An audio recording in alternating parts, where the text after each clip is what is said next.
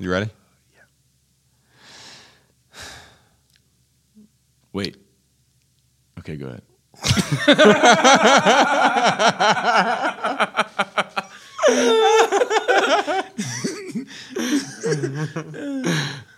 You can put that as the intro.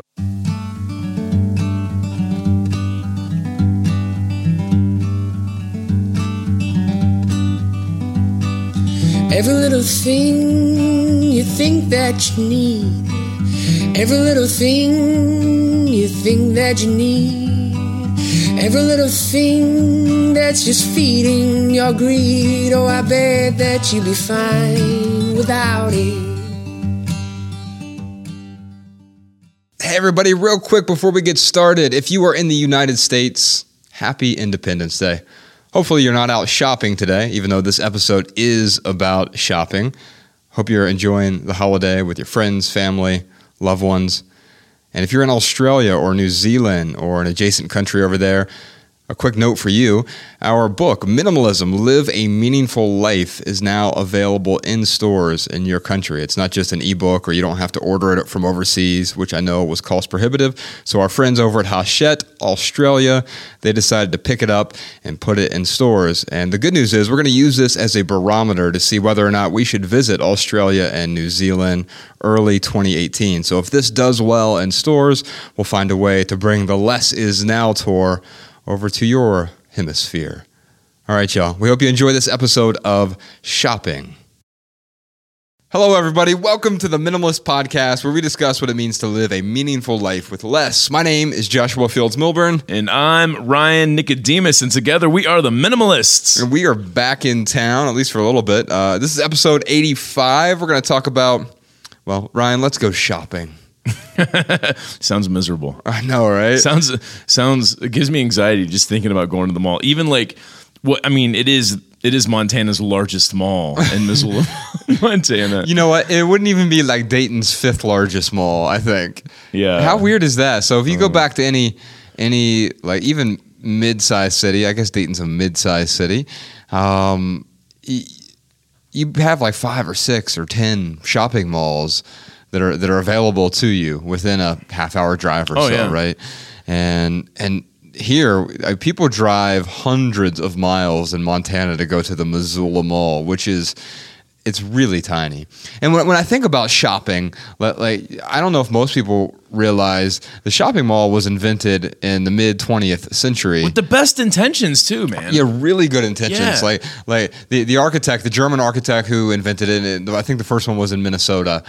He was like, hey, it's really cold here in the winters. Let's have how our little downtowns, they have these town squares where people can congregate. We have different businesses. We have attorneys' offices.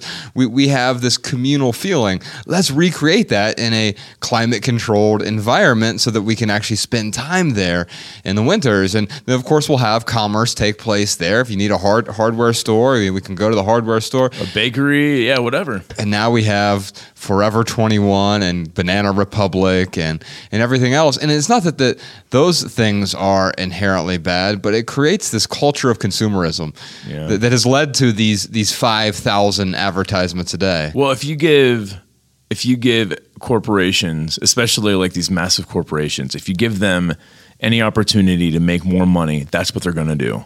Yeah, and because that's the primary driver. Yeah. I mean, it has to be by definition. Right. A corporation, so we have two types of companies, right? We have nonprofit and we have for-profit corporations. We leave that off. We don't say, yes, mine is a for-profit corporation. We just say it's a corporation, right? Right.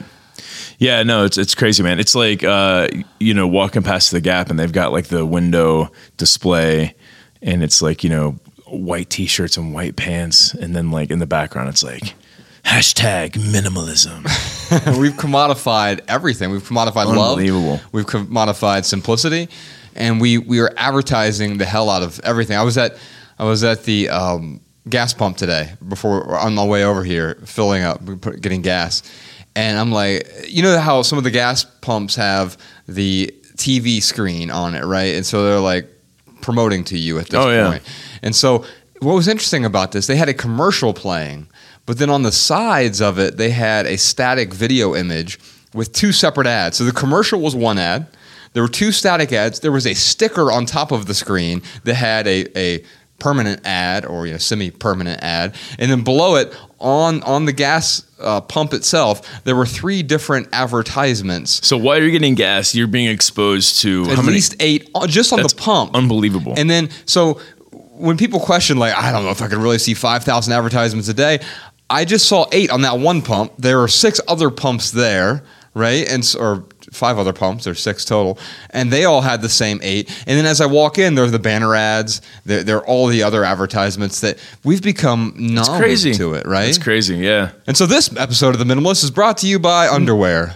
Underwear are nice. Go buy them. Hey, do you want groceries delivered to your home? Then it's amazing. Stop it. Do you not want to go to the post office ever again? Good grief, man. And yeah, we refuse to clutter our podcast with advertisements. So if you do want to support us, you can just go to theminimalists.com, click on the donate button. We set up a Patreon page.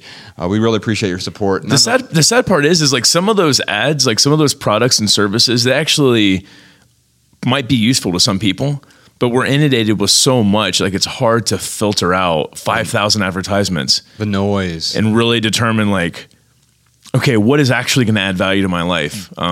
The noise to value ratio has diminished dramatically. It's unbelievable in the last few decades, especially. And we look back at, we had a friend recently, our friend Kent, who attended our Cincinnati event. We were just back in Ohio for a little bit, and he sent us that little. It's like a bunch of 80s ads, 80s and 90s advertisements. Dude, it totally brought me back to like my childhood. The Juicy Fruit commercial was the best. I think that's the one it kicked off with, but that was awesome. Yeah, and I remember chewing Juicy Fruit just because of that advertisement. You remember the songs? Yeah, but then like once I started chewing Juicy Fruit, I was like, oh, this is really good. But like the commercials would totally like got me to, oh yeah, that was the Juicy hook. Fruit, it's gonna move ya. Right. Yeah, that was the hook. And the little jingles. We were in downtown Columbus recently, just last weekend, and I was walking through there, and one of the biggest buildings there has Nationwide insurance on it, right? And like the jingle instantly popped in my head. Nationwide is on your side, and I'm like, well, no one was singing it. Like I just saw the logo, and all of a sudden that popped in my head. Like I said, we've been enculturated to associate with these products. It's so funny you say that. So Peyton Manning, have you seen his Nationwide commercial? Anyway, long story, I saw it during like the Super Bowl or something, and he's singing everything he says it in the tune of dun dun dun dun dun dun dun, and he says something like Peyton loves chicken parmesan, like as he's making chicken parmesan. But dude, when we were in San Francisco, there was chicken parmesan on the menu, and the waiter was like, man, you should really try this, it's really, really good. But like that advertisement was in my head. Oh no. And I was like, chicken parm is really good. I totally got it. Was really tasty. I wonder if the amount of chicken parmesan sales have gone up. I know. I was just thinking that, right? But it's weird. So you and I, we refuse to clutter the podcast with advertisements, but we do want to do some meaningful stuff with this podcast. I mean, we've learned a lot doing this podcast last year and a half, and I would hate to start peppering in with ads, but we're trying to build this new podcast studio. We want to improve the audio quality of the podcast. We also want to take live callers. We want to do some experimental episodes. We want to do some shorter episodes, longer episodes, more episodes, and we want to continue to focus on the high quality standards that we've already developed and really improve on those standards, continue to grow. We also want to do a film studio, so we need to hire a full-time filmmaker. We want to do a video version of the podcast, but a bunch of other video stuff as well. The documentary really resonated with people, and I found that one of the best ways for us to continue to grow this message is for us to focus on more just video creations. I won't say content because I hate that word. I don't want to create content for the sake of creating content. I want to create meaningful creations. So web series, TV shows, interviews, documentaries, video essays, live streams, and a lot more stuff like that. So if you want to help us out, you can become one of our Patreon patrons. Head on over to theminimalists.com, click on the donate button, and from there you can find options to do a per episode contribution, or you can do a one-time contribution via PayPal as well. We've got several questions here, Ryan. I know we don't have a ton of time, so what do you think if we just dive right in? Let's do it. All right, our first question is from Matthew in Fort Collins, Colorado. being a minimalist can be pretty tough, can be pretty hard. You deny yourself a lot of things. And so I was wondering if you guys ever let yourselves go a little bit, splurge on something, thinking about maybe, doing something fun with that extra money for just a month or two. What do you splurge on, Josh? Besides your $200 haircut. Well, I mean, really, the gold grill that's in my mouth, that was expensive. Gold grills. Dude. We should do a minimalist gold grills. Could you imagine showing up in an It's event? all white. Oh, genius. You know what, man? Yeah, it's white gold. Man, Is that just silver? I don't want to get confused here. So, Matthew, first off, thanks for your question. Let's not confuse splurging with letting yourself go. You use both of those terms there. You also said that it's tough and it's hard to be a minimalist. I agree with that. But then you also talk about denying yourself. That's not what minimalism is about. Let's be clear about that. Minimalism is about intentionality. If anything, it's about not denying yourself. Because what happens is our lives are so cluttered with those 5,000 advertisements or the 300,000 items that we own, and those things get in the way. That is real denial. We're denying our happiness, our satisfaction, our values. We're denying our priorities, forsaking them because we're pursuing that which is not important. The non-essentialism that Ewan McGregor talks about in his book, Essentialism, the non-essentialism is, in a weird way, denial because it gets in the way. I mean, I think about if we're driving down the road, Ryan, and all of a sudden there's a bunch of logs in the middle of the road because there was some thunder or rainstorm that knocks some trees into the road. It keeps you from getting to where you're going. Mm-hmm. And to me, that was like the metaphor for minimalism. It was like minimalism was the tool, not the destination. It wasn't even the vehicle. It was the tool that helped us remove those logs from the road so we could get where we wanted to go. Yeah. It was the opposite of denial. Yeah, I mean, at the end of the day, I think what he's talking about is instead of denial, maybe the word is discipline. I mean, I could argue his side of what he's saying, denying ourselves, but it's not. It's denying ourselves the actions that keep us from denying ourselves. I mean, I think that's ultimately what he's trying to say. But maybe denying the impulse. Yeah, so maybe the better word is discipline, like being more disciplined. Yes. Yeah. And it reframes it positively as well, right? So instead of splurging, it's splurging with discipline or splurging with more control, right? But then it doesn't become splurging at all. It becomes intentional consumption. Yeah. And that's not really splurging. Now, he mentioned goals, and once you reach a goal, do you splurge? And I think of our friend Bob Velaskovich back in the corporate days. He was a bodybuilder. And I remember he would do these bodybuilding competitions, and he had this George Foreman grill. He managed one of our stores in Springfield, Ohio. And he would keep this George Foreman grill in the back room, and all he ate all day was like 6 pounds of chicken and a few like sweet potatoes raw, and that was pretty much it when he was preparing for these competitions. He ate raw sweet potatoes? Yeah. Oh my goodness. Yeah. And so I didn't realize that. That is. And you know what I think he did? I think he baked them the night before, and they were just cold. Maybe. Oh, I gotcha. But they were like, he was not eating anything. But no, I know he had a strict diet. I remember at the point where he's like eating his chicken and rice or whatever it was, man. And he was just like, man, I hate this. Yes. I can't believe I'm doing this, like as he's eating it. But right. it's it was the discipline he needed to get to that low fat state where he could go into a competition and win. But then what did he do after he splurged? Yes, after so he would win a competition. Yeah. I remember the competition he won. He actually came in third, but the first two guys were on steroids, so they got disqualified, and so he won after the fact. Oh, that's crazy. And he gained 21 pounds that weekend. Like that weekend afterward. Oh my God. And now he's a big dude, and so but he had deprived himself. He had denied himself for so long that he splurged. So I guess where I'm going with this analogy here is that if you're not denying yourself, minimalism is a tool to not deny yourself, like you said, then you won't feel the impulse to splurge. I don't feel the impulse to. I still feel like that would be delicious for me to eat that thing I'm not going to eat. Yeah. And whenever I do eat it, if I eat something that is outside of that value of health for me, I tend to not be happy about it, right? Yeah, it's a great metaphor too, man. Like if you spend all the time and effort to deny yourself something just so you can get to that end goal, which is what Matthew also said. Right. When you get to that goal, do you splurge? So if you're denying yourself and like not even denying, but depriving yourself to a point where you get to a goal and then you're like, oh, I finally got to that goal, I'm going to go splurge.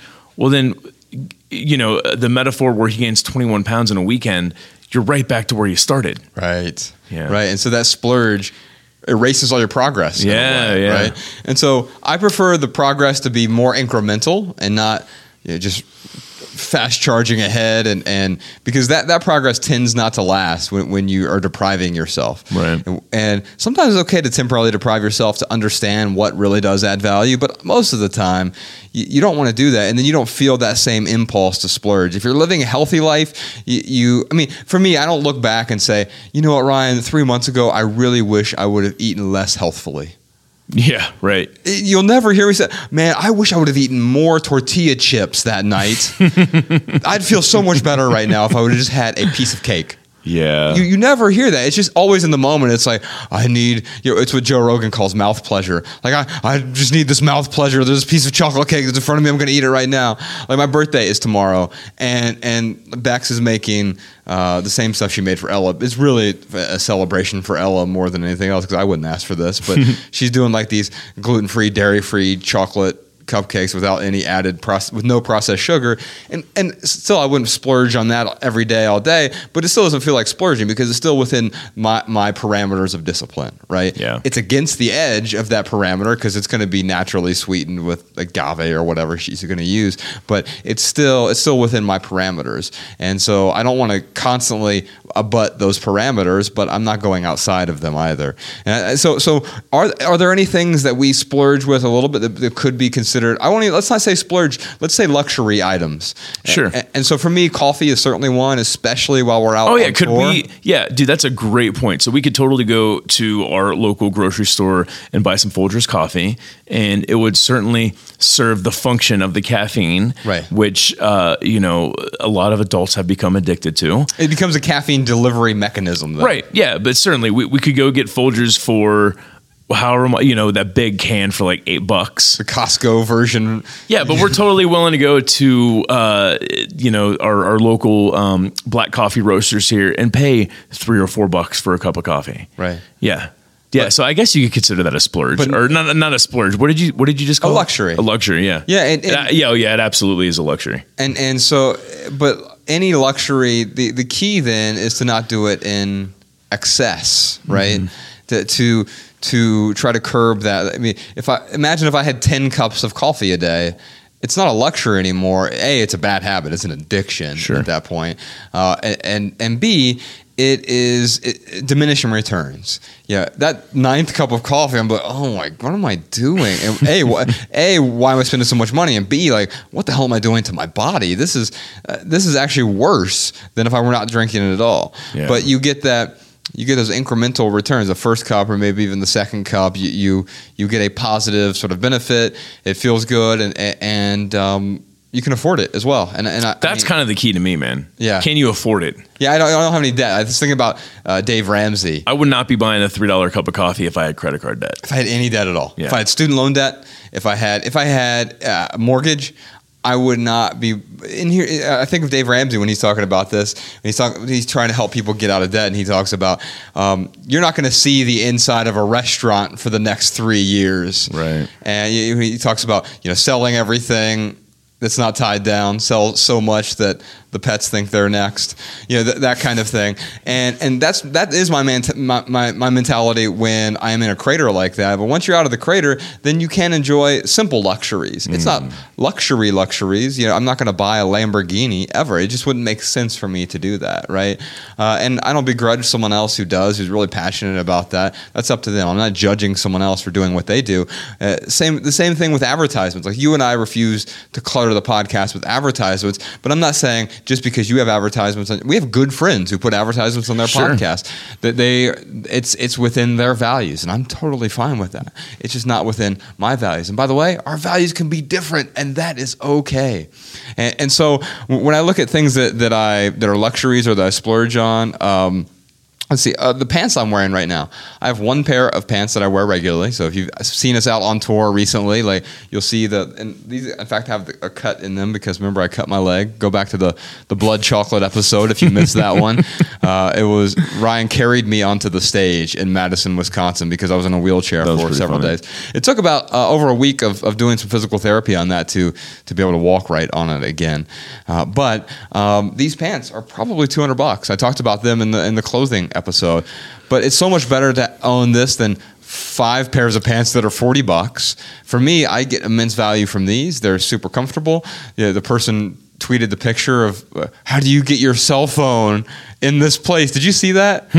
So we were at the LA event with Rob Bell, and I was up on stage, had my leg crossed like I do right now. You can actually see my cell phone in my side pocket, right? Yeah. Right now. Okay. And the lighting was shining on it really brightly. And so someone took a picture and then had this really close up version of the picture. How is your cell phone in that pocket? And it looks like I have like cargo short underwear on or something. That's what someone said on Twitter. Patent pending. But I have this little side pocket on these pants, and they're like super stretchy. They're almost like a jean look, but they are so they're like synthetic. cargo pants, but like a hidden pocket. It's a hidden pocket. That's awesome. Yeah, it's just one hidden pocket, and it's clearly a cell phone pocket because it keeps it away from my junk, and that's nice. Just because I'm afraid of frying my junk. What else? Oh, you know what? We've flown a lot recently, and we got upgraded for $25 to first class on the way back. Hypocrite. I know, right? Which was really great for my back and also being able to sleep. I finally slept for 11 hours the other night because we had been on the road for so long and coming back, and I had the opportunity to upgrade all of us. It wasn't like it was, hey, I'll see you guys later, I'm going to upgrade. No, it was about like me, you, and Sean, and Mariah was with us, and that's nice to be able to upgrade folks for $25. Yeah. And so that now, if it was $2,500 for a ticket, of course I'm not going to do it. No way, dude. And if it was just a one trip, no, it doesn't make sense to me. But it was the end of the tour, and we're all exhausted. I'm like, this is going to be best for all of us. I'm going to spend that extra $25.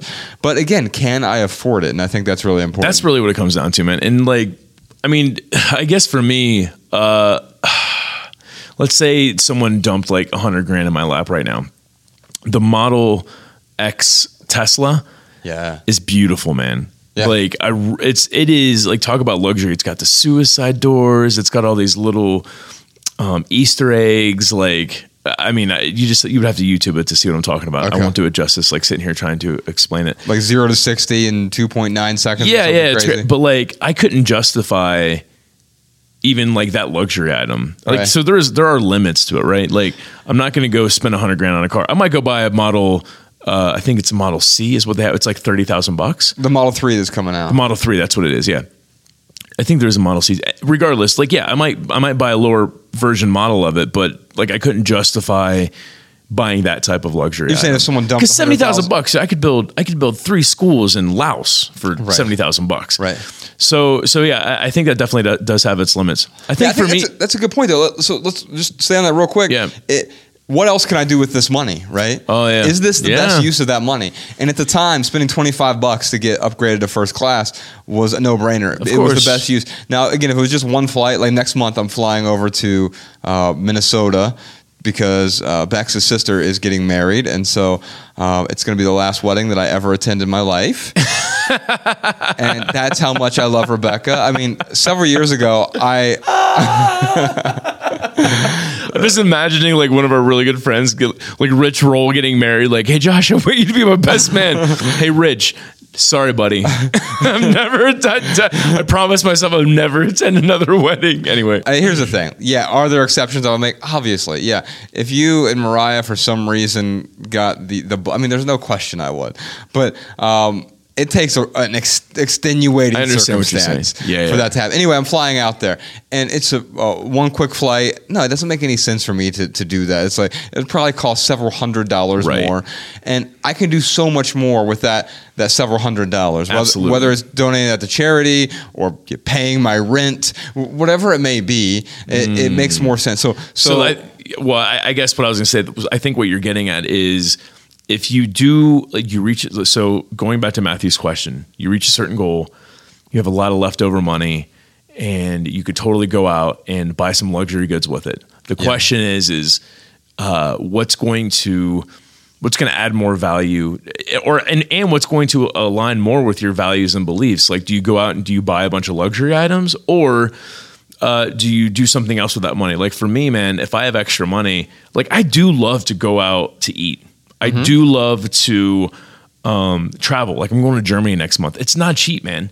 Like renting a car, the plane tickets, it's not astronomical. I mean, it's not like something absurd, but as I'm doing this, I'm like, man, is this really going to be worth it? And at the end of the day, you know, my grandma's 83 years old. We're going to go back to the town that she grew up in. And you're taking your grandma there. Yeah. Like she is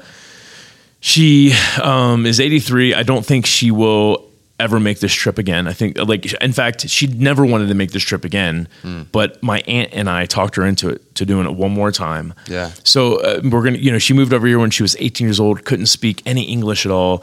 So this is going to be a really cool experience, man. Not only that, but it just so happens to fall on like this festival, this holiday that they have. It's once every 4 years, and it's during the month of July this year. When did she move here? Did she escape during World War II? She didn't escape World War II. She, man, I forget the exact story.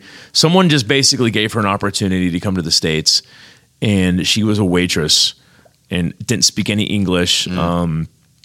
She has some crazy World War II stories. Like, I'm looking forward to her showing me these routes she would take from her house to the grocery store.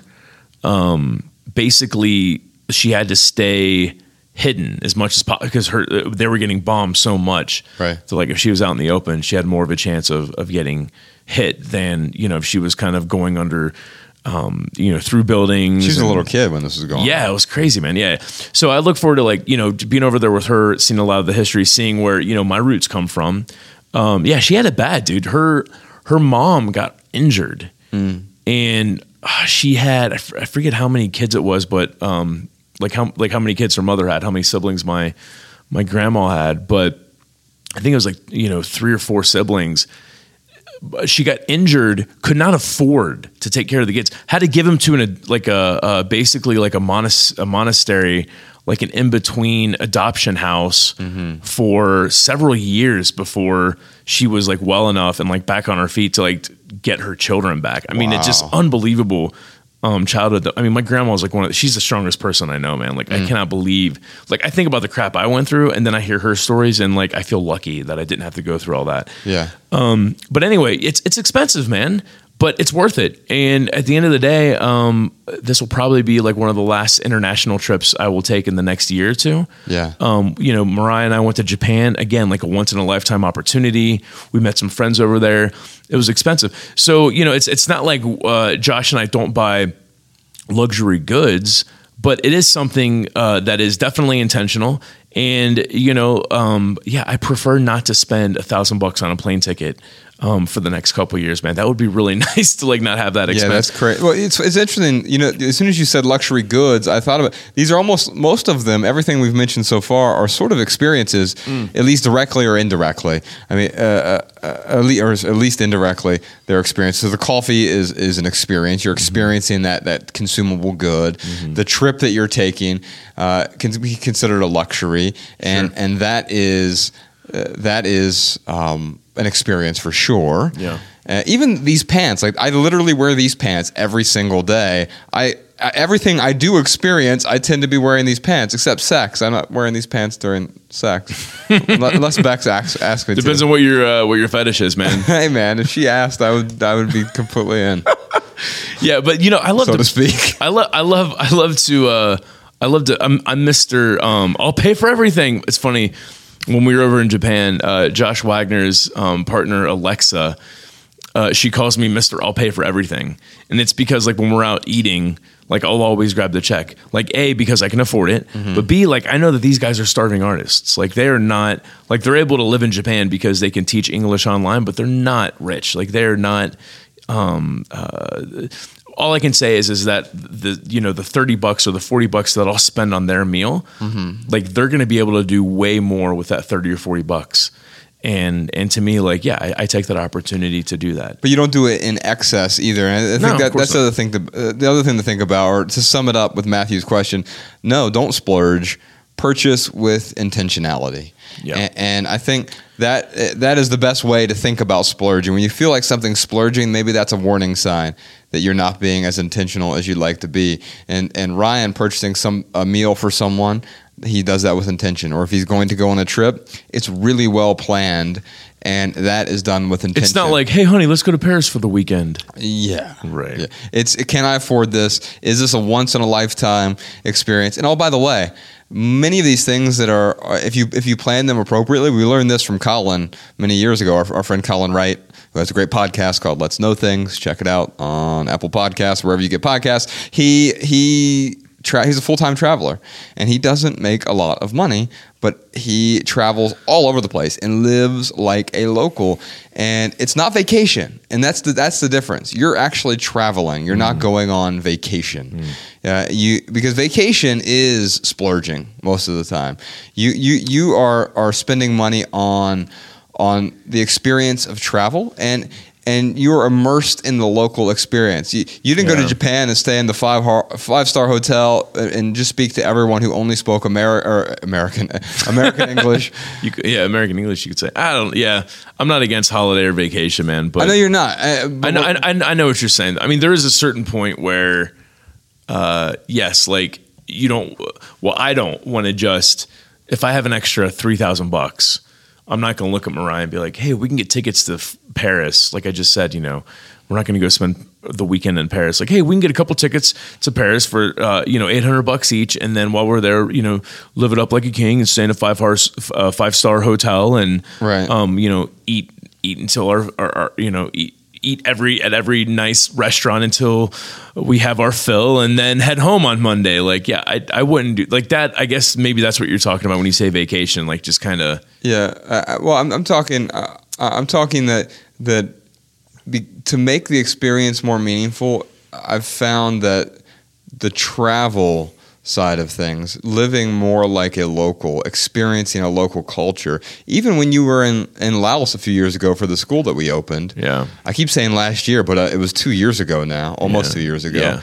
And you certainly lived like a local there. For sure. And understood the culture better. It's not to say we just sent Podcast Sean to Mexico for a week. But I tell you, the best stories that came out of that wasn't the times they were at the resort. It's when they got lost off the resort and Sean fell asleep on the bus and then they got off at the wrong stop and had to walk for many miles and almost got kidnapped. I mean, those are the stories where you're like, well, I'm glad you're alive. Yeah, not that we stayed at a resort and had resort food and never left the resort and who wants to hear about that, right? Nobody. I know, right? Hey, look at this picture of me eating guacamole by the pool. God, they do have the best guacamole down there. Anyway, so it comes down to buying with intentionality, not splurging, and can I afford it? And speaking of finances, Matthew, I'd love to send you a copy of our book, Essential. There's an entire chapter on finances in there. It's an essay collection, 150 different essays, 12 different chapters on intentional living, and one of those chapters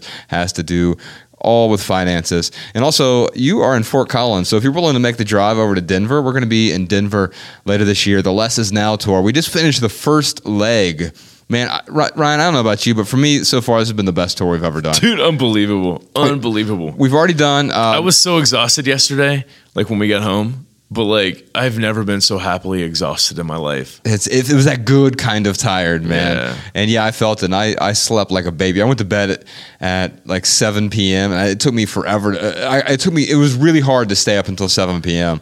Bex went to bed with me. Like, she's such just an awesome person.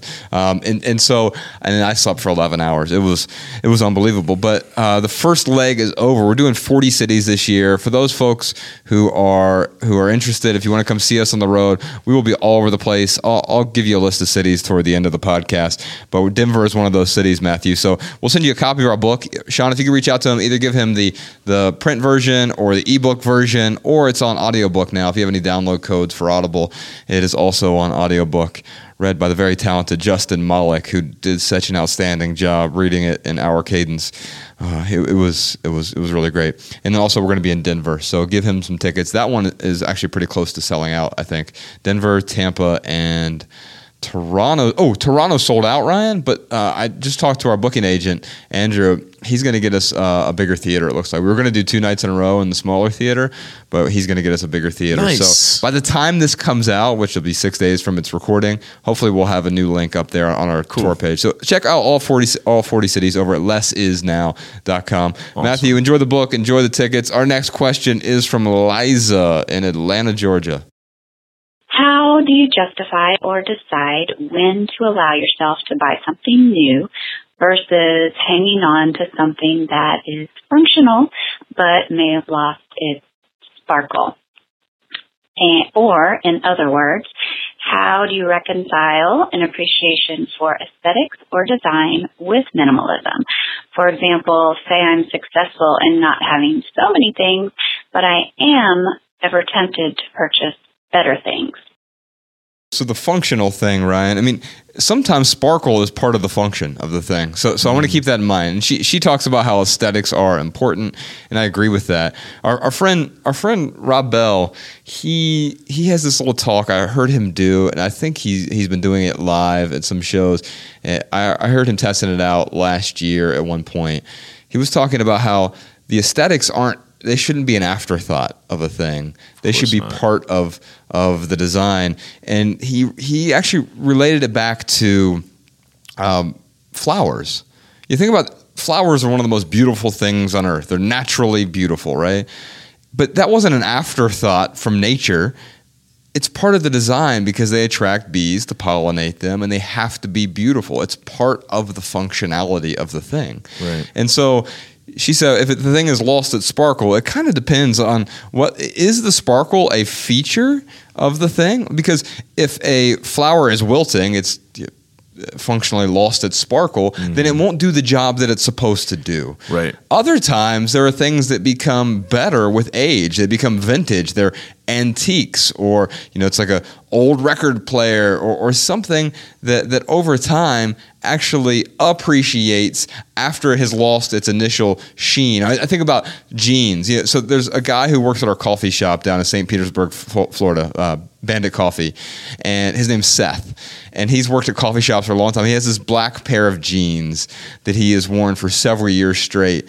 The company that sold him the jeans, a really high quality raw black denim, the company that sold him the jeans purchased them back from him recently and displayed them in their window in Los Angeles. I'm blanking on the name of the company. They purchased the jeans back at a higher price than what he paid for the jeans, and gave him another pair because he kept wiping the espresso on his jeans that had like this little brown and black weathering on the jeans. They were naturally weathered, and so we pay more for things that are weathered, and someone who's put in the work for it. And I think about going to the gym. Like, you can't just buy biceps. No matter how much you want, you have to put in the work to build your vanity muscles, right? And I think of that. Some of our things, they get better with time. Our friend Patrick Rohn, who was just on the podcast last episode, the non-line episode, he joined us live in Minnesota. I was looking at his old iPhone 4S that he has still in his hand, and it is so beat up and weathered, and he's typing on it. He loves that particular device. Man, it looked better. And I would never, because when I get a new phone, like you're like, and you're in awe of the it's brand new, it's so shiny, it looks pristine. And I would have never thought that like an iPhone, it looked weathered. It would look more beautiful because it was weathered. So my whole point about this whole dissertation here is that sometimes things become more beautiful when they are weathered a bit. Yeah, I totally agree. And I think about my 2004 Toyota Corolla. I would really like a new car, but like I don't want that debt payment. I am saving for a new car right now, but it'll be I'll pay the full amount. I don't want to take a loan out on it. Plus, to Liza's point, like the car is still functional. Yes. It leaks when it rains. The driver's side seat is like this, kind of bluish tint now because of my jeans, and I don't wash them. So like all the dye comes off on my seat. The trim, like the weather stripping in the back on the passenger side, like I don't know what has happened, but like it shrunk. So like it'll come off every once in a while. I got to kind of like tack it back up there. My key doesn't open the trunk anymore, dude. I have to use the lever up front to pop the trunk. And to fix all of those things, it would cost more than the car. Way more. But dude, like not having that debt payment, like that to me is well worth having something that has essentially, to Liza's point, lost its sparkle. Yeah, and it's freeing because you can walk away from that at any time. Yeah, and so to me, that's the question. So if something has lost its sparkle, a car, or let's just stick with that example. Like my question is going back to that question of, can I afford it? And right now I could afford like the monthly payment of a new car. That's not really affording it though. But it's not. Yeah, it's not really. In my definition of affording, it's not. Exactly. Now, let's say, something happened, like that car blew up and spontaneously combusted. I had to get a new car. Right. If I had to take a loan out to get a car, I don't think that's the end of the world. I mean, we always say there's no such thing as it good wouldn't be debt. good. Yeah, there is no such thing as good debt, but debt can be used as a tool. And in Montana, you do have to have a car.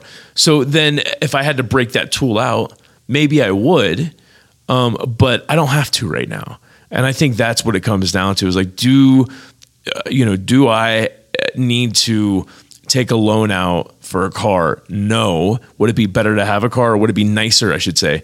Would I prefer a newer, better car? Yes, but it's not worth it to me to break that tool out to buy a new car. Yeah, I don't think you could. It's possible that I could be convinced by somebody that there is a time to get a car loan somewhere. Yeah. I just have not. I've not seen a compelling. No, you're right. yet. You're right. Because it actually, it was funny because as I was writing out my answer to Liza's question, I was thinking about my car, and you're right, dude. Like the money that I have saved up for a new car, I think I've got like $6,000 saved up right now that I have I have a Betterment account that I set aside for a new car specifically. Yeah.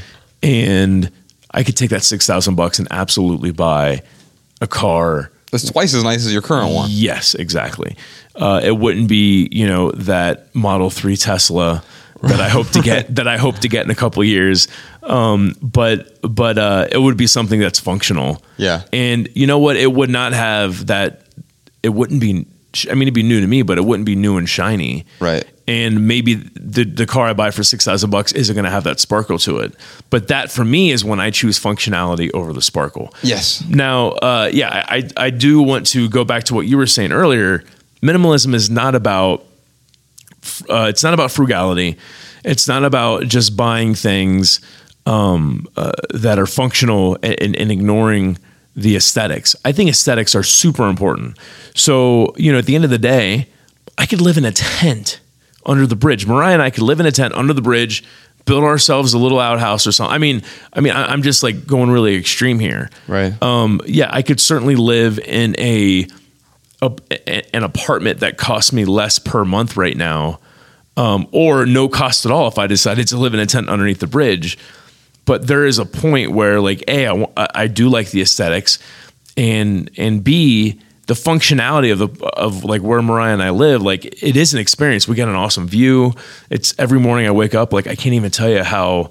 Like every morning, dude, I'll wake up and Mariah and I just like lay in bed and we're like, oh my God, like we are so lucky to wake up to this view every single morning. For those of you who want to see it, we do have an apartment tour of Ryan's apartment on the website. It's just theminimalists.com/Nicodemus. We'll put a link to that and everything else we're talking about in the show notes as well. Yeah, and it's not the biggest place in the world. 700 square feet. Yeah, when I have people over, like when I have guests over, it's really, there's no privacy for anyone. But at the end of the day, like it is a sparkly apartment, I guess, and I can afford it. Yeah. I'm not going into debt to have that apartment. So, I mean, those are the questions that get asked. There is, Liza's question, I wish there was like this black or white answer. Like, yes, you should care about aesthetics, or no, you shouldn't care about aesthetics. I think absolutely you should always care about aesthetics, but the first question you should ask yourself before how aesthetically pleasing is this?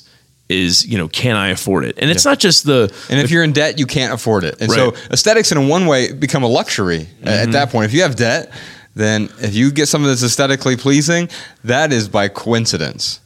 Right. We shouldn't be focused on, that's the problem that we get into. So aesthetics can be and should be part of the overall function, but that it needs to be part of the overall equation of can I afford it? And man, I can tell you if my car blew up right now and if I didn't have, some money set aside in the bank, I was completely flat broke or was trying to pay off debt even. That's flat broke, by the way. If you have any debt, you're broke. It's worse than flat broke. Yeah, it is. You can go back and read our essay, 11 Signs.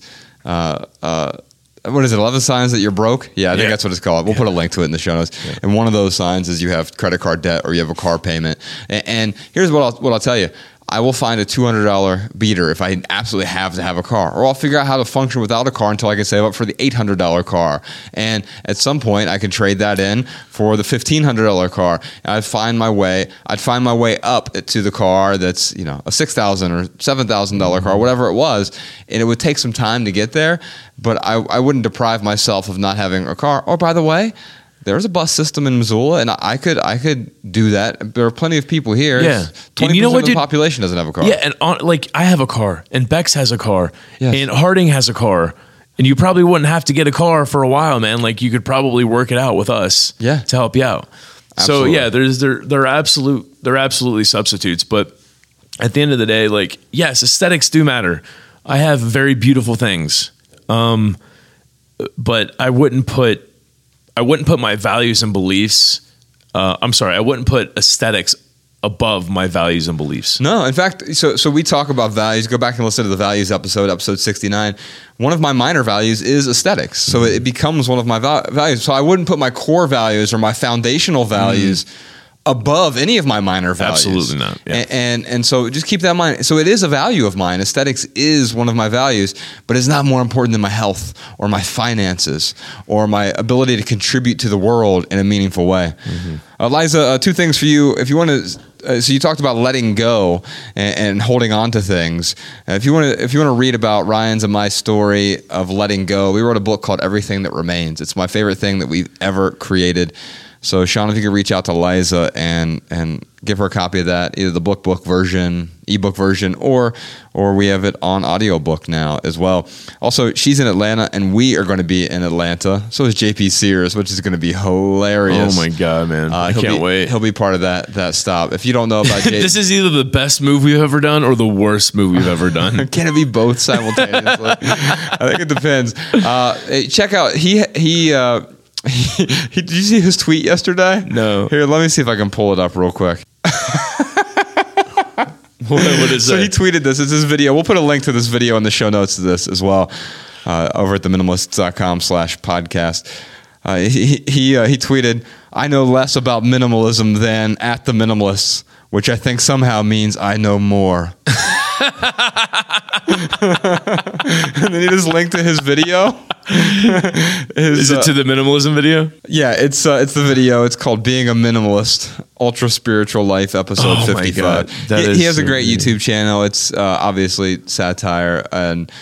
Did you see the Flat Earther one? I watched that the other day, dude. He has a Flat Earth one? Oh my God, I don't think I've seen that one. It's so He's funny. hilarious. So he'll be our special guest, and I think he'll spend 90 minutes. We'll give you regular answers, and I think he'll mock us for 90 minutes, which will be awesome. It will be awesome. Looking forward to that. And Liza, I hope you are as well. We'll give you a couple tickets to Atlanta stop if you're interested and can make it. That's in November. We've got 40 other cities at lessisnow.com. Our next question is from Emily over in, based on this accent, I think she's in New Jersey? Josh, I think it's the old New Jersey. Would that be Old Jersey?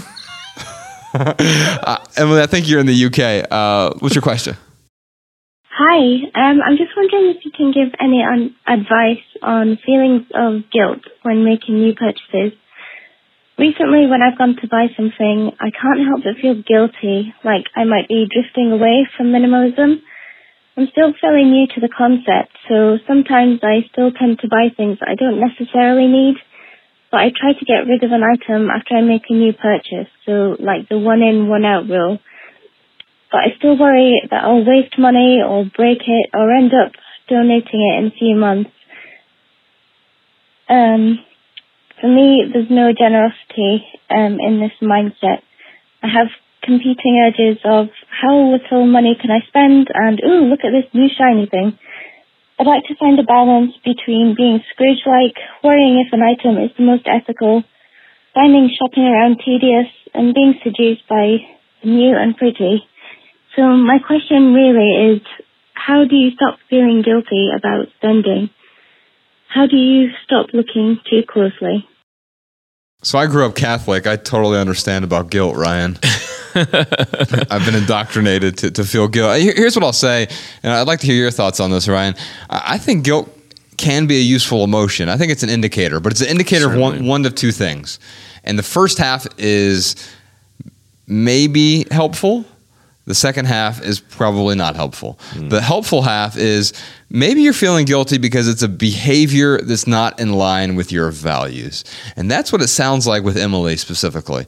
But here's the other thing. I think quite often we feel guilty for our actions because our behavior doesn't align with someone else's idea of who we think we should be. So that person, I feel guilty because that person thinks I shouldn't be this way. Because that person is judging me for this action or whatever. I feel judged, and I feel like my actions aren't in line with their values. And here's what I'll say to that. If you're feeling guilty because of someone else's expectations, you're always going to feel guilty, and it is not a useful emotion at all. And what we need to do is we need to care more about our own values. Are these actions in line with the person I want to be, or am I worried about the person other people want me to be? And if it's the latter, you have to find a way to let go of that. Now she mentioned balance, Ryan. I don't think it's as much about balance. It's not about balancing the new shiny widget and frugality. Earlier, Ryan, you said that minimalism isn't about frugality. I agree with you. And I also think that frugality can be a nice benefit of minimalism, because if you're buying less stuff, you're probably going to spend less money. You're also going to buy fewer but better things. So it's not like you're going to spend less money per item. You actually might end up spending more money per item if you can afford it. But then the question is, can I buy fewer but better things? And in the long run, I'll own a lot less, but I'll have higher quality things. And those shiny things will remain shiny longer because I care about them. I'm willing to take care of them. And because it's easier to take care of a few items than it is tens of thousands of items. Yeah. Yeah. I mean, I think in Emily's case here, the guilt might be an indicator that, she does need to take a different approach with the way that she purchases things. I mean, the one in, one out rule.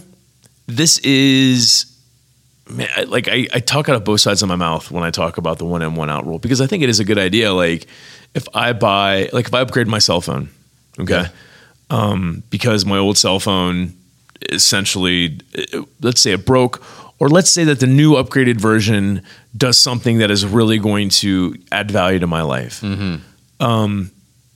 To hold on to that old cell phone is pointless. Like it does nothing for you. It does nothing for me. And let's say the new cell phone breaks.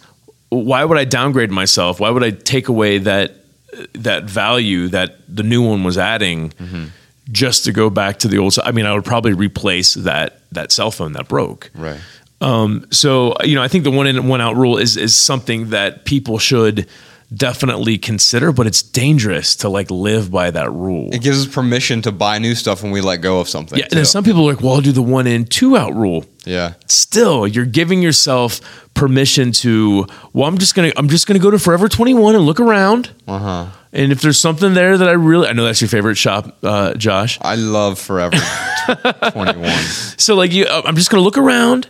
And I'm not going to buy anything unless it really stands out to me. If I'm only going to buy something if it adds value to my life. And then, you're walking around, you're like, man, that is a lovely sash.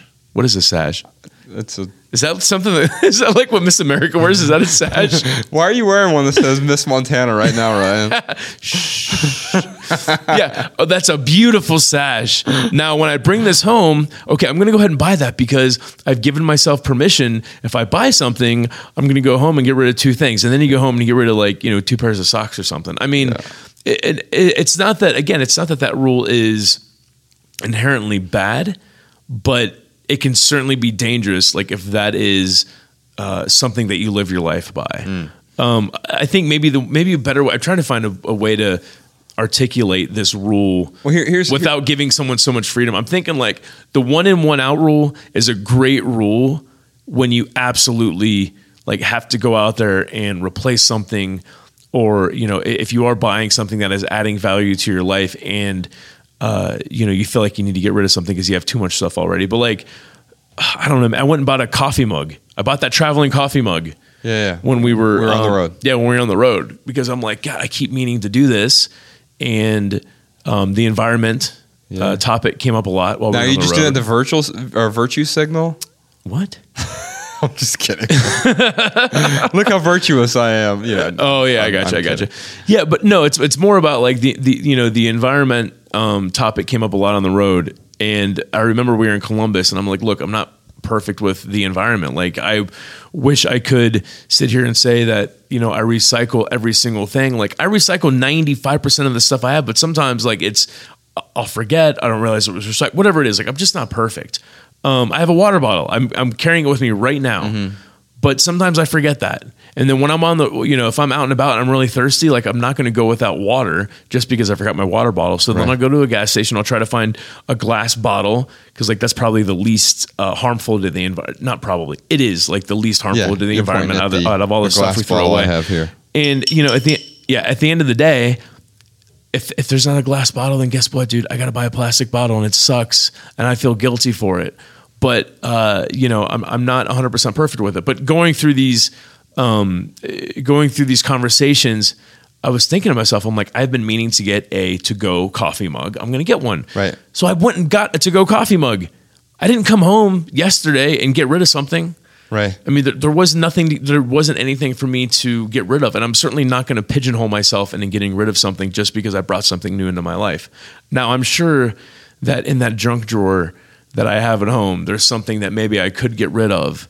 But you know what? When that starts to overflow, then I'll start going through that junk drawer. Yeah. So my point is that the 1 in 1 out rule is not this end all be all answer. I've never liked the 1 in 1 out rule. I've always disliked it because it keeps you on a level playing field. So let's say, the average American household has more than 300,000 items. Let's say you have 300,000 items and you have a 1 in 1 out rule. Then you're always going to have 300,000. You're always going to have 300, and that's you're not addressing the problem. I think that rule can be helpful if it's 1 in 10 out or 1 in 100 out at first. I mean, for me, sure, it wouldn't make sense. I don't have 100 things I can get rid of at this point. But when you're first getting started, if you are struggling for a way to get some momentum in the 30-day minimalism game, it didn't appeal to you for whatever reason, maybe the 1 in 100 out rule can really help you think about your consumption in a way that gives you the momentum you need to start letting go. Like, yeah, of course I need to buy this new thing, but in order to do this, I'm going to have to let go of 100 items or 10 items or whatever that number is for you. I've talked to quite a few people on the road and they've used 20 in or 1 in 20 out rule. Sure. And so I think you can modify the rule. I think when it's equal, when it keeps your stuff equal, then that becomes a problem. But even then, at some point you can say, yeah, I can get rid of 100 things and I'll reward myself. I'll splurge with something I don't need. So first I have to ask, does this thing add value? And before I bring it in, and then I'm going to say, okay, are there 10 things, 100 things I can get rid of if I'm going to try to implement that rule in my life? Yeah, I think for Emily here, you've got to be more disciplined. And what does that mean? It means you got to create rules for yourself. Like if you absolutely have to go to the mall. I can't think of the last time.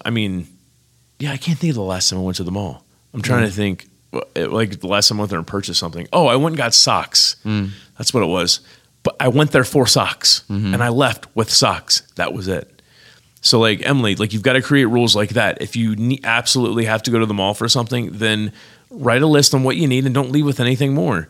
I would avoid shopping altogether. It sounds like she said, oh, I'll be out and I'll see this new shiny thing, and it's like avoid the shopping malls. I was talking to Bex about this. We were in the sauna this morning, and she's like, what are you recording your podcast on today? I said, it's on shopping. Do you have any advice? And Bex said, yeah, don't do it.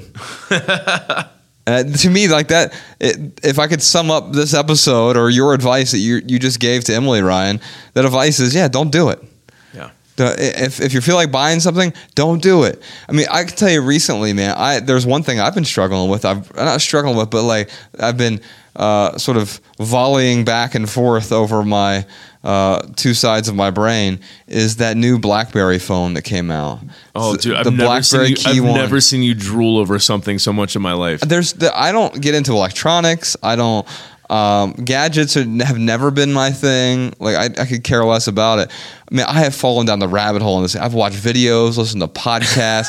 I went to crackberry.com and read all their stuff about it. That's great that crackberry.com still exists. It didn't. They brought it back. The guy who runs it, Kevin, so you and I were entrenched in the world of BlackBerry. Oh my goodness. I had a BlackBerry for 9 years, starting in like 2002, 2003. And used it until 5 years ago. I got an iPhone, and ever since I've never gotten used to the iPhone. I still can't type on an iPhone.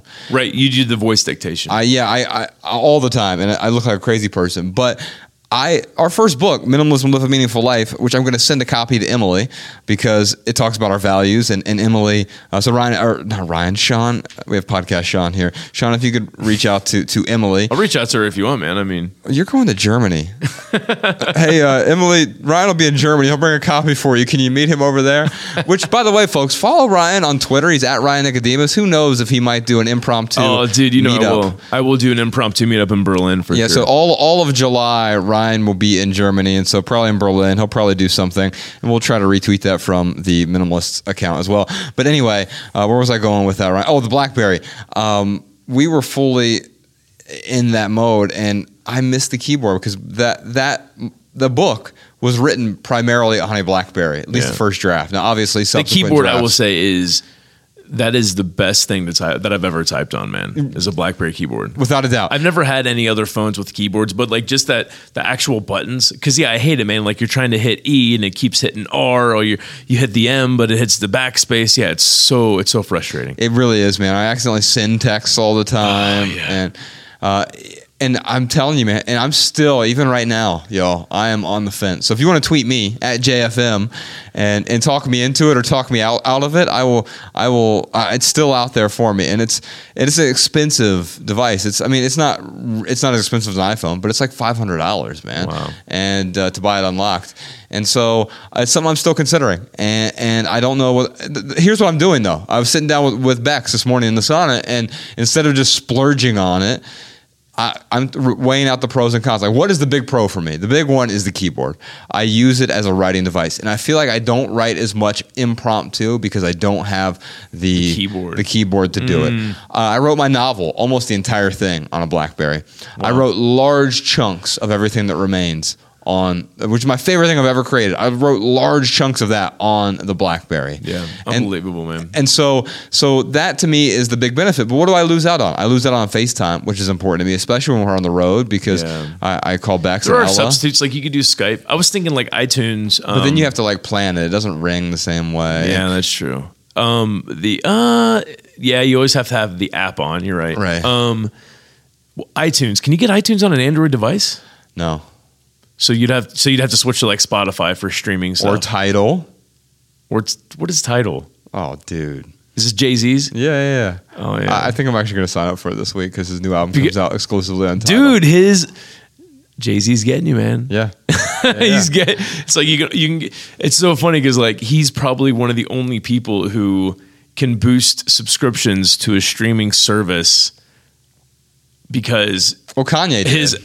Yeah, but did it really boost? Yeah, it was several million people. Oh, was it really? Yeah, oh, it was unbelievable. Okay. I said one of the only people. Yeah, one of the few, right? Who could like release their album on a streaming service that isn't popular at all, but like boost the subscriptions by It's wildly popular. Millions. It's just not popular within the circles that we're in. Oh, okay. Yeah, okay. but a lot of people, younger people specifically, do they have use Tidal. I'm not trying to sell Tidal here to anyone, but like, do they have? Yeah, it's like Spotify. Okay. Yeah, they still have the same stuff on there. Yeah. Okay. Yeah, absolutely. Okay. I've used it before. I tested it out. I did like one of their trial periods or whatever, just to try it out. It's just I didn't need 4 different streaming services, right? But all of his albums are on Tidal right now, and this is not an ad for Tidal. I could care less. But you're right, Ryan. I use Apple Music right now, and I prefer that to any other service. Yeah. And so I would be giving that up. I would be giving up iMessage, which is huge for me, man. That is pretty huge, yeah. And so, like, the question is, like, I'm weighing this out, and for me, is that keyboard worth giving up these 3 or 4 other things? And then my question is iMessage a real value? Do I really get value from it, or is it an imaginary value? Am I saying it's worth more than it actually is? Am I saying iTunes is worth more than it actually, or not iTunes, it's Apple now, Apple Music.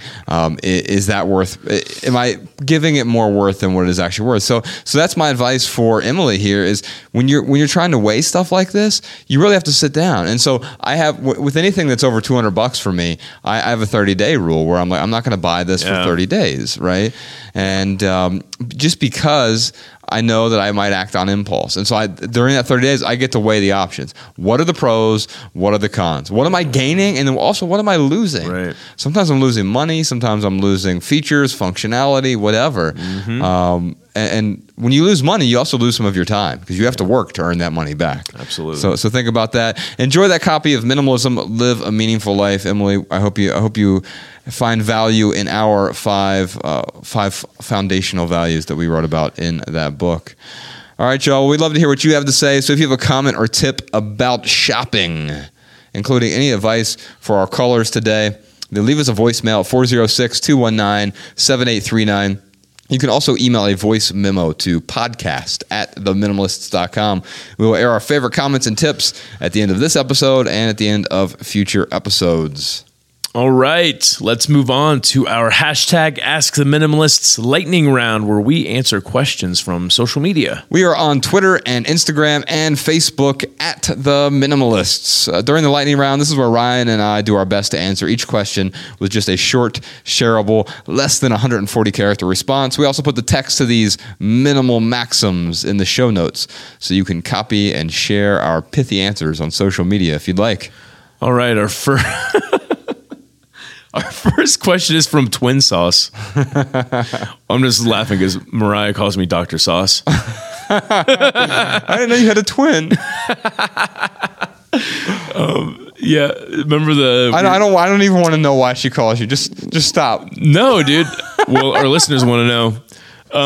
No, man. We were doing the interview with the Cleveland food... Edible Cleveland. Yeah, Edible Cleveland. So it's a magazine in Cleveland. Yeah, specific to like food. Yeah. And she asked me about condiments. No. She's like, if I open up your fridge, what would I see? And I was like, a lot of, like, first you'd probably see a lot of sauces.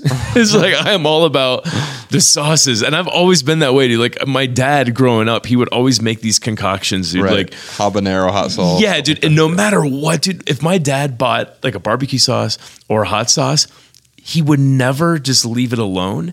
He would always like pop open the little plastic top, and then he'd like dump his own little spices in there and like alter the sauce. Anyway, yes. I love that album, Alter the Sauce. Alter the Sauce. That was a Radiohead album. All right. So Twin Sauce, they ask, as YouTubers, we need to sell merch as an income source. But as minimalists, we don't want to encourage clutter. What should we do? So Twin Sauce does sound like a YouTuber name. So congratulations for getting a mention on our podcast, Twin Sauce. Yes. But thanks for the good question. And it's something that Ryan and I bump into all the time. We don't actually sell any physical products on our website or on our podcast. We don't, dude. I mean, I guess like the books, like they can order a book. I think about books as experiences because the value is actually not in the physical object itself. But here's what I'll say. It is a physical item, though. You and I, we have been working with Malcolm Fontier on bringing back my travel bag. Man, we're going to get so much shit for that. Yeah, we are. But here's the thing. We've thought it through very deliberately. Oh, dude, this has been one of the most deliberate things we have ever done, man. Like I've had over 1,000 people ask me about the travel bag that's in our documentary. And so we'll put a link to, if you are interested in the bag, we'll put a link to that in the show notes, and you can basically sign up for an email to be notified. We're going to do a Kickstarter thing so we can gauge how many people are actually interested in purchasing this thing. And by the way, we're working on donating a good chunk of the profits to charity, and also donating people's old bags. We're going to donate old people's old bags. We're just going to go into old people's houses and we're going to take their bags from them. Oh my so you don't need that old person. You're not traveling anymore. No, we're going to take folks' old bags and find a way to donate them as well so other people can get value from it. But it's the best bag I've ever used. You probably don't need a new bag, but if you're in the market for a travel bag and you sort of want the last travel bag that you'll ever have, stay tuned. We'll have more details on it. We'll put a link to sign up for the... This is actually a really good segue. Go ahead. To selling physical items. Right. Yeah, I think it's... We have these like... This bag is not a tchotchke. No. And by the way, like this, like when this bag does come out, we're not going to retire off of these sales. Like it's not. This is something that is going to add an incredible amount of value to people's lives. Exactly. And so the thing I have to think about, anytime you and I have created something, Ryan, it's always because there's been some sort of pent-up demand. Mm-hmm. And so I guess what my answer to this would be, and we'll give a short answer, I have something written down that's pithy and tweetable, but wait for demand. And Derek Sivers talks about this in his book, Anything You Want. Like every business he's created is because someone had a demand. So when he started CD Baby, it's because all of his friends needed a way to sort of self-publish or self-release their own music online. There was no way to do it. And the big stores wouldn't have anyone online who was independent, and he catered to independent artists, and so there was demand there. For us, we started the blog. We didn't sell anything. We didn't do anything. We just put theminimalists.com out there. Well, over the course of that first year, so many people asked us, when are you going to write a book? When are you going to write a book about minimalism? I want to read a book from the minimalists about minimalism. And so you and I were like, well, hey, let's write a book called Minimalism by the Minimalists. Right. And we did that, and it was successful enough, and then people kept asking us, when are you going to write about your story and tell us more about the background of how you grew up, and that's what resonates with us. So we wrote Everything That Remains, and that because there was demand there. And then people were like, hey, when are you going to put your books on audiobook? And I'm like, that's a lot of work. And we kept putting it off. Eventually we put our books out on audiobook because so many people were asking for it. And then so many people asked for what? They asked for a podcast. You guys should really do a podcast. And I heard this 2 times, 5 times, 12 times, 100 times. And at some point I'm like, you know what? There's something to this. We have so much pent up demand. Let's start a podcast. We didn't say, hey, I'm going to do this thing and try to sell it to a bunch of people. Ryan, let's start minimalist t-shirts and see what happens. And now with this bag, it's going to be the first physical item, hopefully by the end of 2017, first physical item that we've ever sold. But it's because there's been just so much pent-up demand. No one else makes a bag like this. And I've looked for other bags because mine, I've beaten the hell out of it. I've taken it on 7 of our last 8 tours and hundreds of cities, and it's still held up. But I know at some point I'm going to have to replace it because we travel so much, and I've never found a replacement. And so in a weird way, in a selfish way, I'm like, how do I recreate this bag for myself, right? Yeah. And we've been working with Malcolm to do that.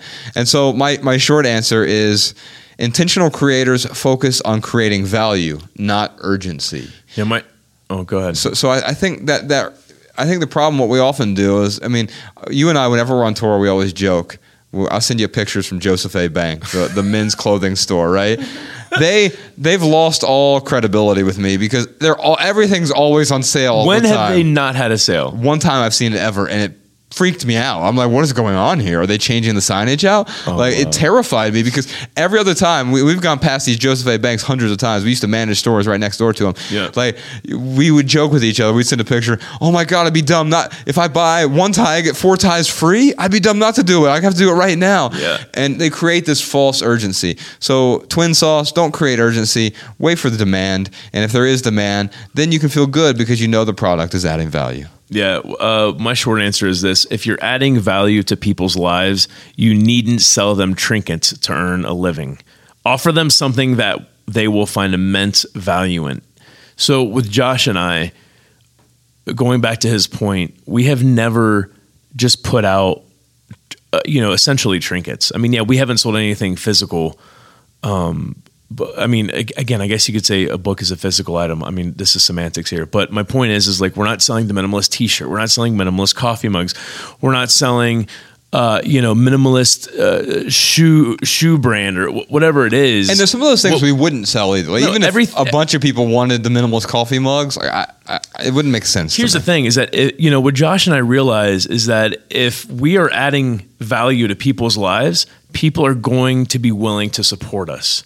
So what we try to do is we try to offer people things that they're going to find immense value in, whether it's with Josh's writing class or the mentoring service that we have on the website, or whether it's our books, whatever it may be. I mean, everything that Josh and I have, we really try to make sure that it adds value.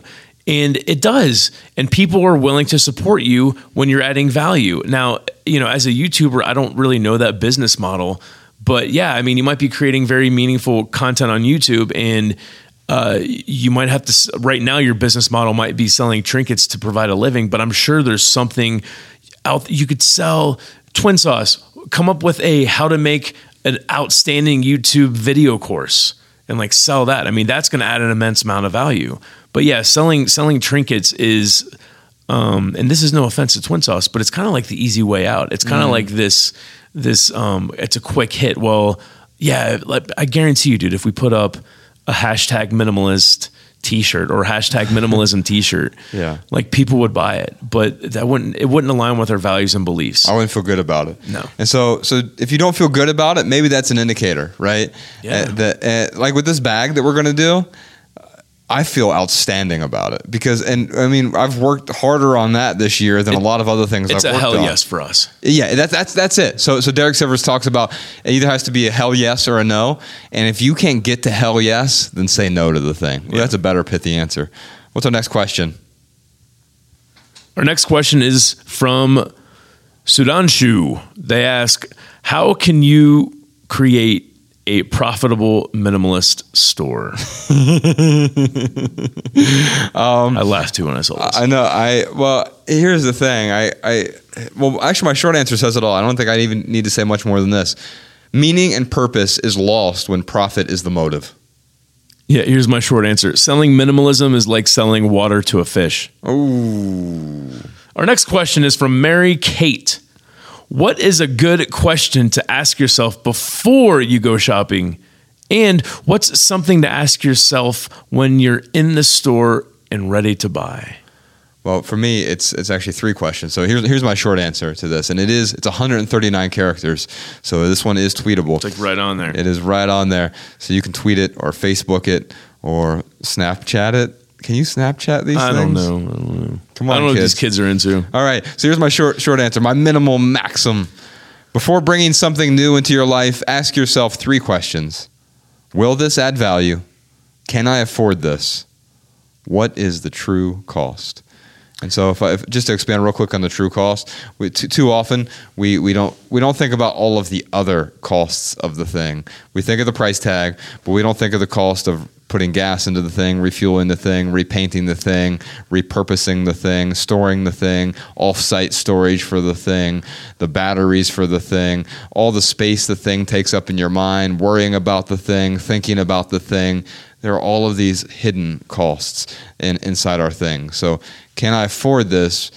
Yes, that has to do with the price tag, but can I afford the cost beyond the price tag? What is the true cost? I think those are great questions. I guess if I was to add something to it, it would be this. My short answer is make a list before you go shopping and don't buy anything that isn't on your list. So that's helped me out so much with grocery shopping, especially because to me, there's no questions I ask myself when I'm in the store. I already know why I'm there in the store. Yes. There's nothing for me. There's nothing to ask while I'm there. I've already thought it out. I've already written the list. There's no. Why am I here is a great question. Yeah, that's true. And your list is just your answer. Your Absolutely. list is why and I'll tell you what I'll do, man, and it is torturous sometimes. I'll forget to put hot sauce on my list, and I'll refuse to buy. I see it at the store, and I'm like, it's not on my list. I have to stick to this. I have to go home and come back if I want to buy this hot sauce. Yeah. And I realize that sounds silly, but if I deviate once, I'll deviate 100 times, and all of a sudden jelly beans aren't on my list, but I meant to put them on there. Wink, wink. Right. And then all of a sudden, I'm just buying a bunch of nonsense that isn't on the list anyway. Okay, now it's time for our added value portion of the show. This is where we each recommend something that has added value to our lives recently. Ryan, I've got 3 things, and they're all good. Do you have anything that's added value to your life recently? Man, why don't you go first? I'll try to think of something. All right. I've got an album, I have a Netflix special, and I have a thing as well. So a physical thing. So we're talking about shopping. It might as I always well love talk your about- album recos, man. Unless it's one you've already recommended to me and I've been listening to it. I've sort of recommended this one, but not directly. So David Gray just put out The Best of David Gray. This isn't his greatest hits album, which he had put out a few years ago. Okay. The Best of David Gray, I think it's 2 discs, if that's a thing anymore. It's 2 albums. Yeah. Whatever. It's like 24 songs. But it truly is the best of David Gray. Like when I think of all of David Gray's songs from his many eras, everything from Shine, which was almost 30 years old. It's 25 years old now. It was like his first album. Yeah. A young David Gray, 25 years ago when he was probably 20 years old, to Babylon and all the hits. And then the stuff after that, the really good music he made after the White Ladder album. It is truly the best of David Gray, and it is an outstanding album. So check that out. Netflix special by Chris D'Elia just came out yesterday. It's called Man on Fire. Yesterday, from the day we're recording this, Bex and I watched it last night, and there's nothing better in the world than watching your partner just almost piss themselves laughing so out loud. I mean, hey, man, whatever you guys are into, I don't judge. Man, I mean, her smile is just unbelievable. So Rebecca enjoyed it. I enjoyed it. Chris D'Elia, we'll put a link to that. His last name is spelled D''Elia. Chris D'Elia. The special is called Man on Fire, which is sort of a spoof of the Denzel Washington movie Man on Fire. And then there's a thing that I'm going to recommend, Ryan. It's this ring that I'm wearing, and you asked me about it on stage the other day. It looks like a wedding ring, but you don't have to wear it on your wedding ring finger. It's not. It is a sleep tracker that I'm using from a company called Aura. It's called an Aura ring. And I reached out to the company this week and said, hey, can you give our listeners a discount code for this, for the ring? Dude, this will literally be the first discount code we have ever had on this podcast. I know, but here's the cool thing. And he said, yes, I'll give your listeners 10% off, and I'll also give the minimalists 10%. And I said, great, we'd love to donate that money to charity. And so I'm not telling you need a ring or a sleep tracker. I've gotten immense value from this one personally.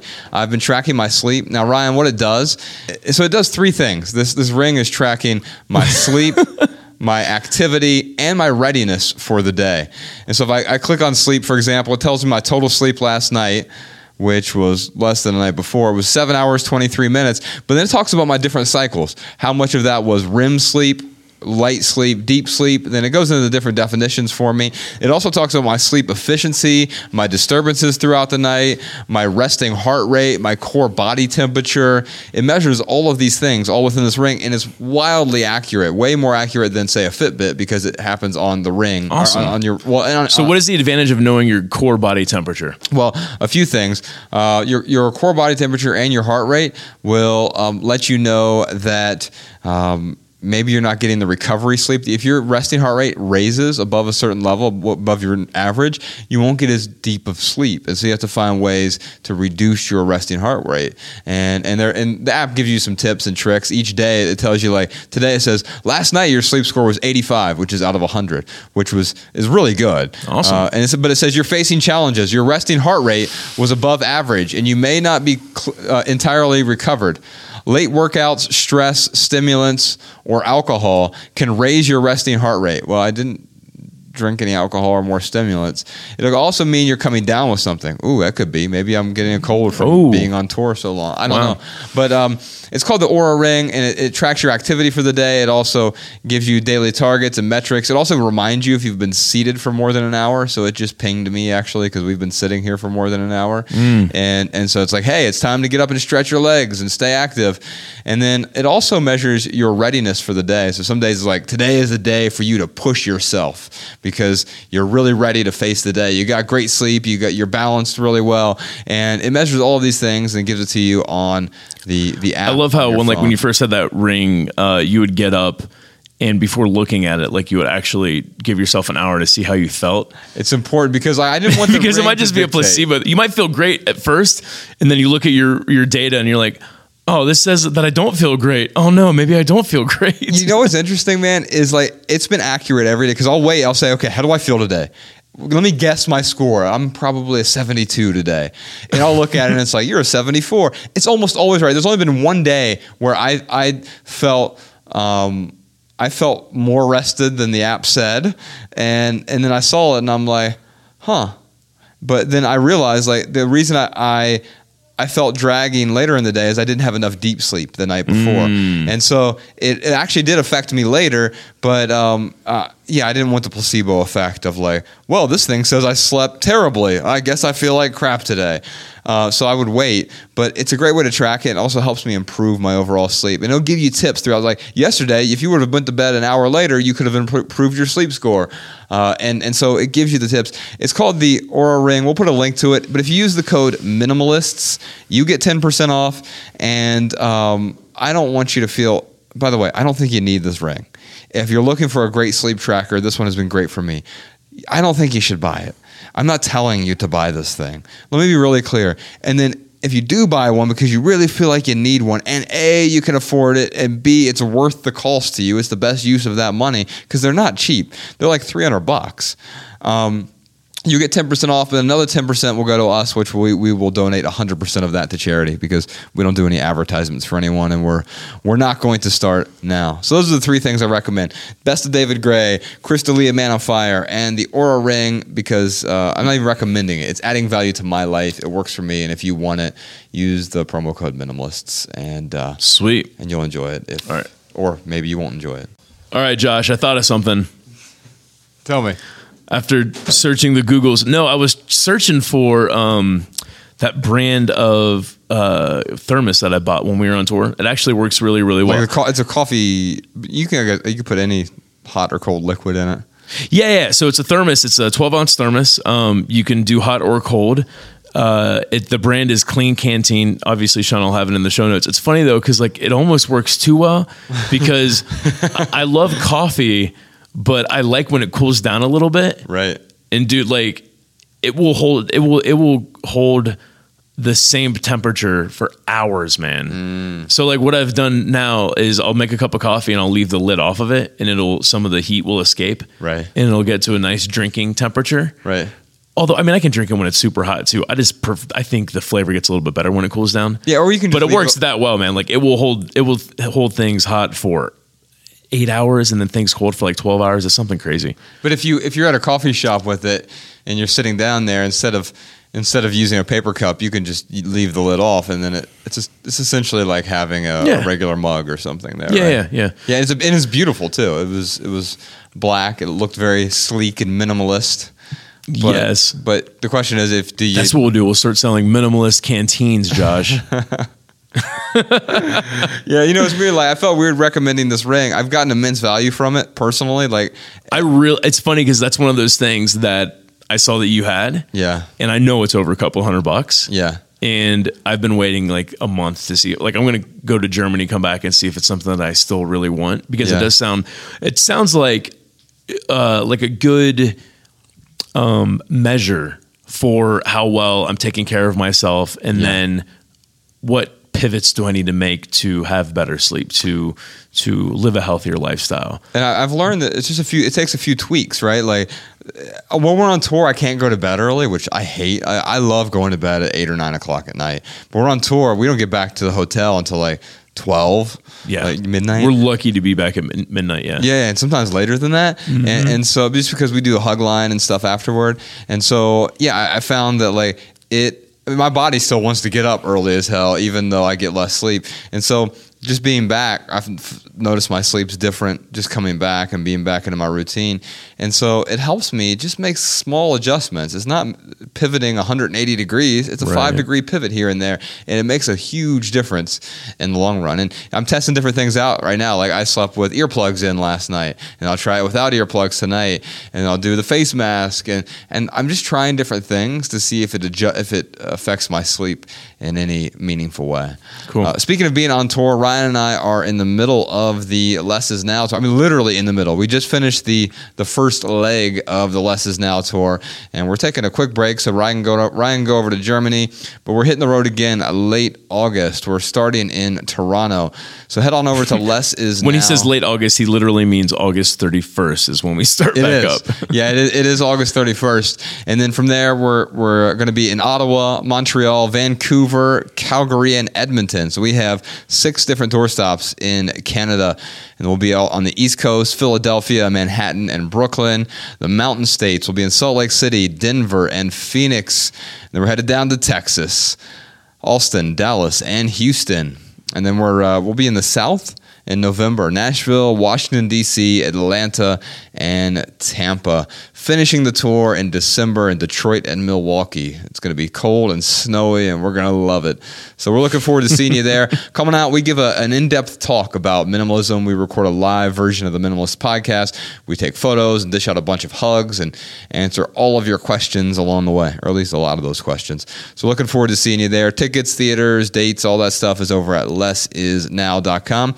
And if you want to support our podcast, keep it 100% advertisement free, head on over to our Patreon page. Just go to theminimalists.com, click on the donate button at the top, and you can find all the details there. Help us build meaningful creations together. We're going to do this podcast studio together. We want to continue to pay Podcast Sean a full-time living wage, hire a full-time filmmaker, and make a lot more video creations along the way. Yeah, it's up to you guys. I mean, if you want to see more videos, if you want us to see if you want us to see, we do want us to see. If you want us to have more guests on our show, we do need a legit podcast studio. Right now, like Josh has this arm that is anchored to a table that has literally fallen off before in the middle of a podcast, and he's just like had to hold it by himself. I've got this little microphone stand, and it works great. And you can, we've done 85 podcasts this way, but for us to go above and beyond what we've been doing, we do need your help. So it's really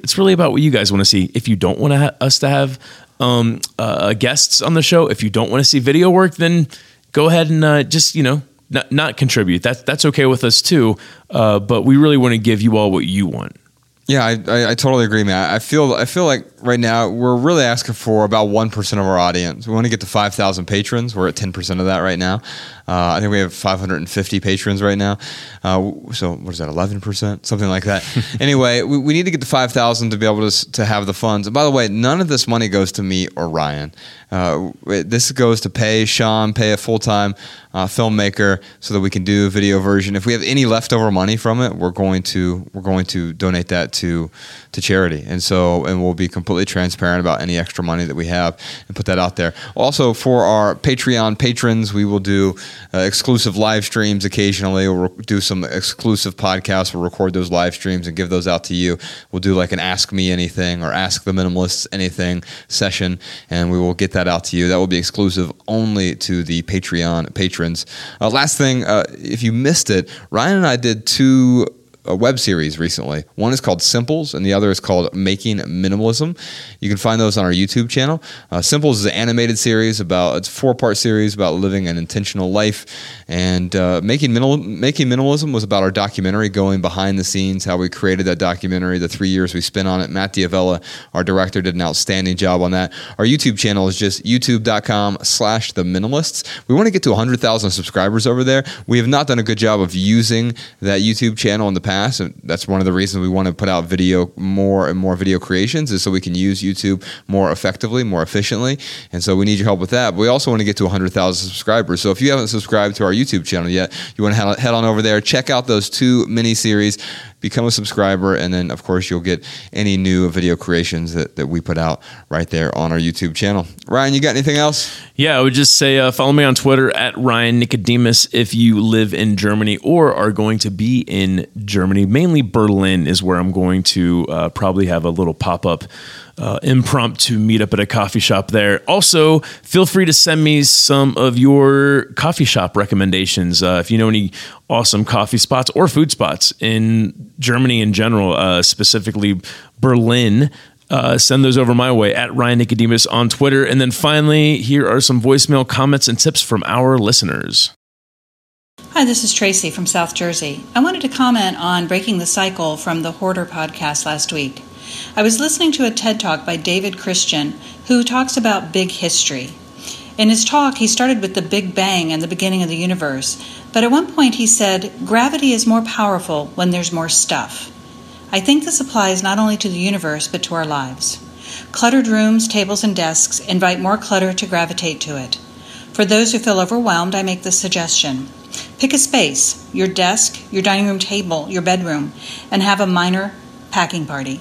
Take everything out of the area, clean it thoroughly, then only allow back in or on what belongs there as you need it. Once you've cleared the area, make it a priority to keep it cleared. For me, this started in my bedroom, which became a tidy, restful sanctuary. Now nothing comes in that doesn't belong, and everything is put in its place immediately. Then it spread to the dining room table, a notorious horizontal surface that used to invite clutter. Slowly, my entire house became more tidy without me ever saying anything to my family. No one wanted to be the person who threw stuff down on the dining room table as it was clean and had fresh flowers on it.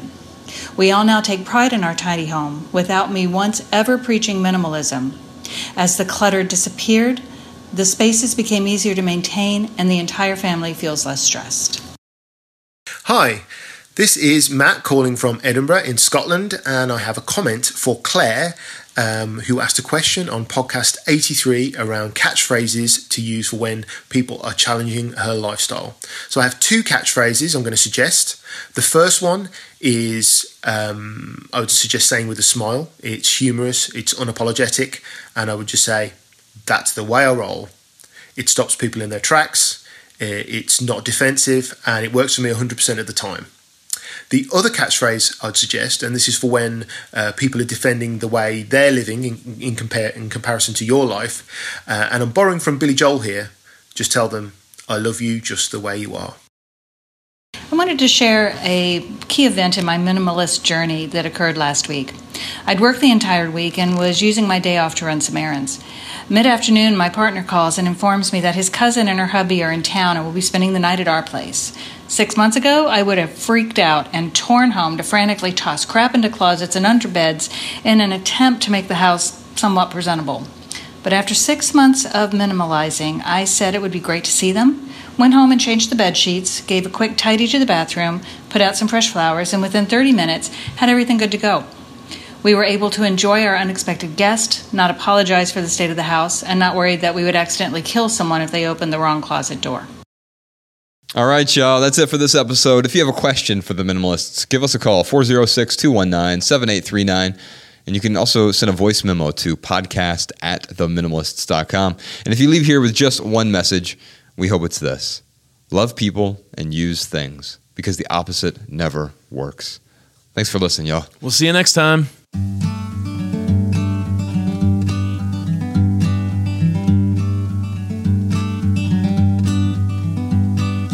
Every little thing you think that you need, every little thing you think that you need, every little thing that's just feeding your greed. Oh, I bet that you'd be fine without it.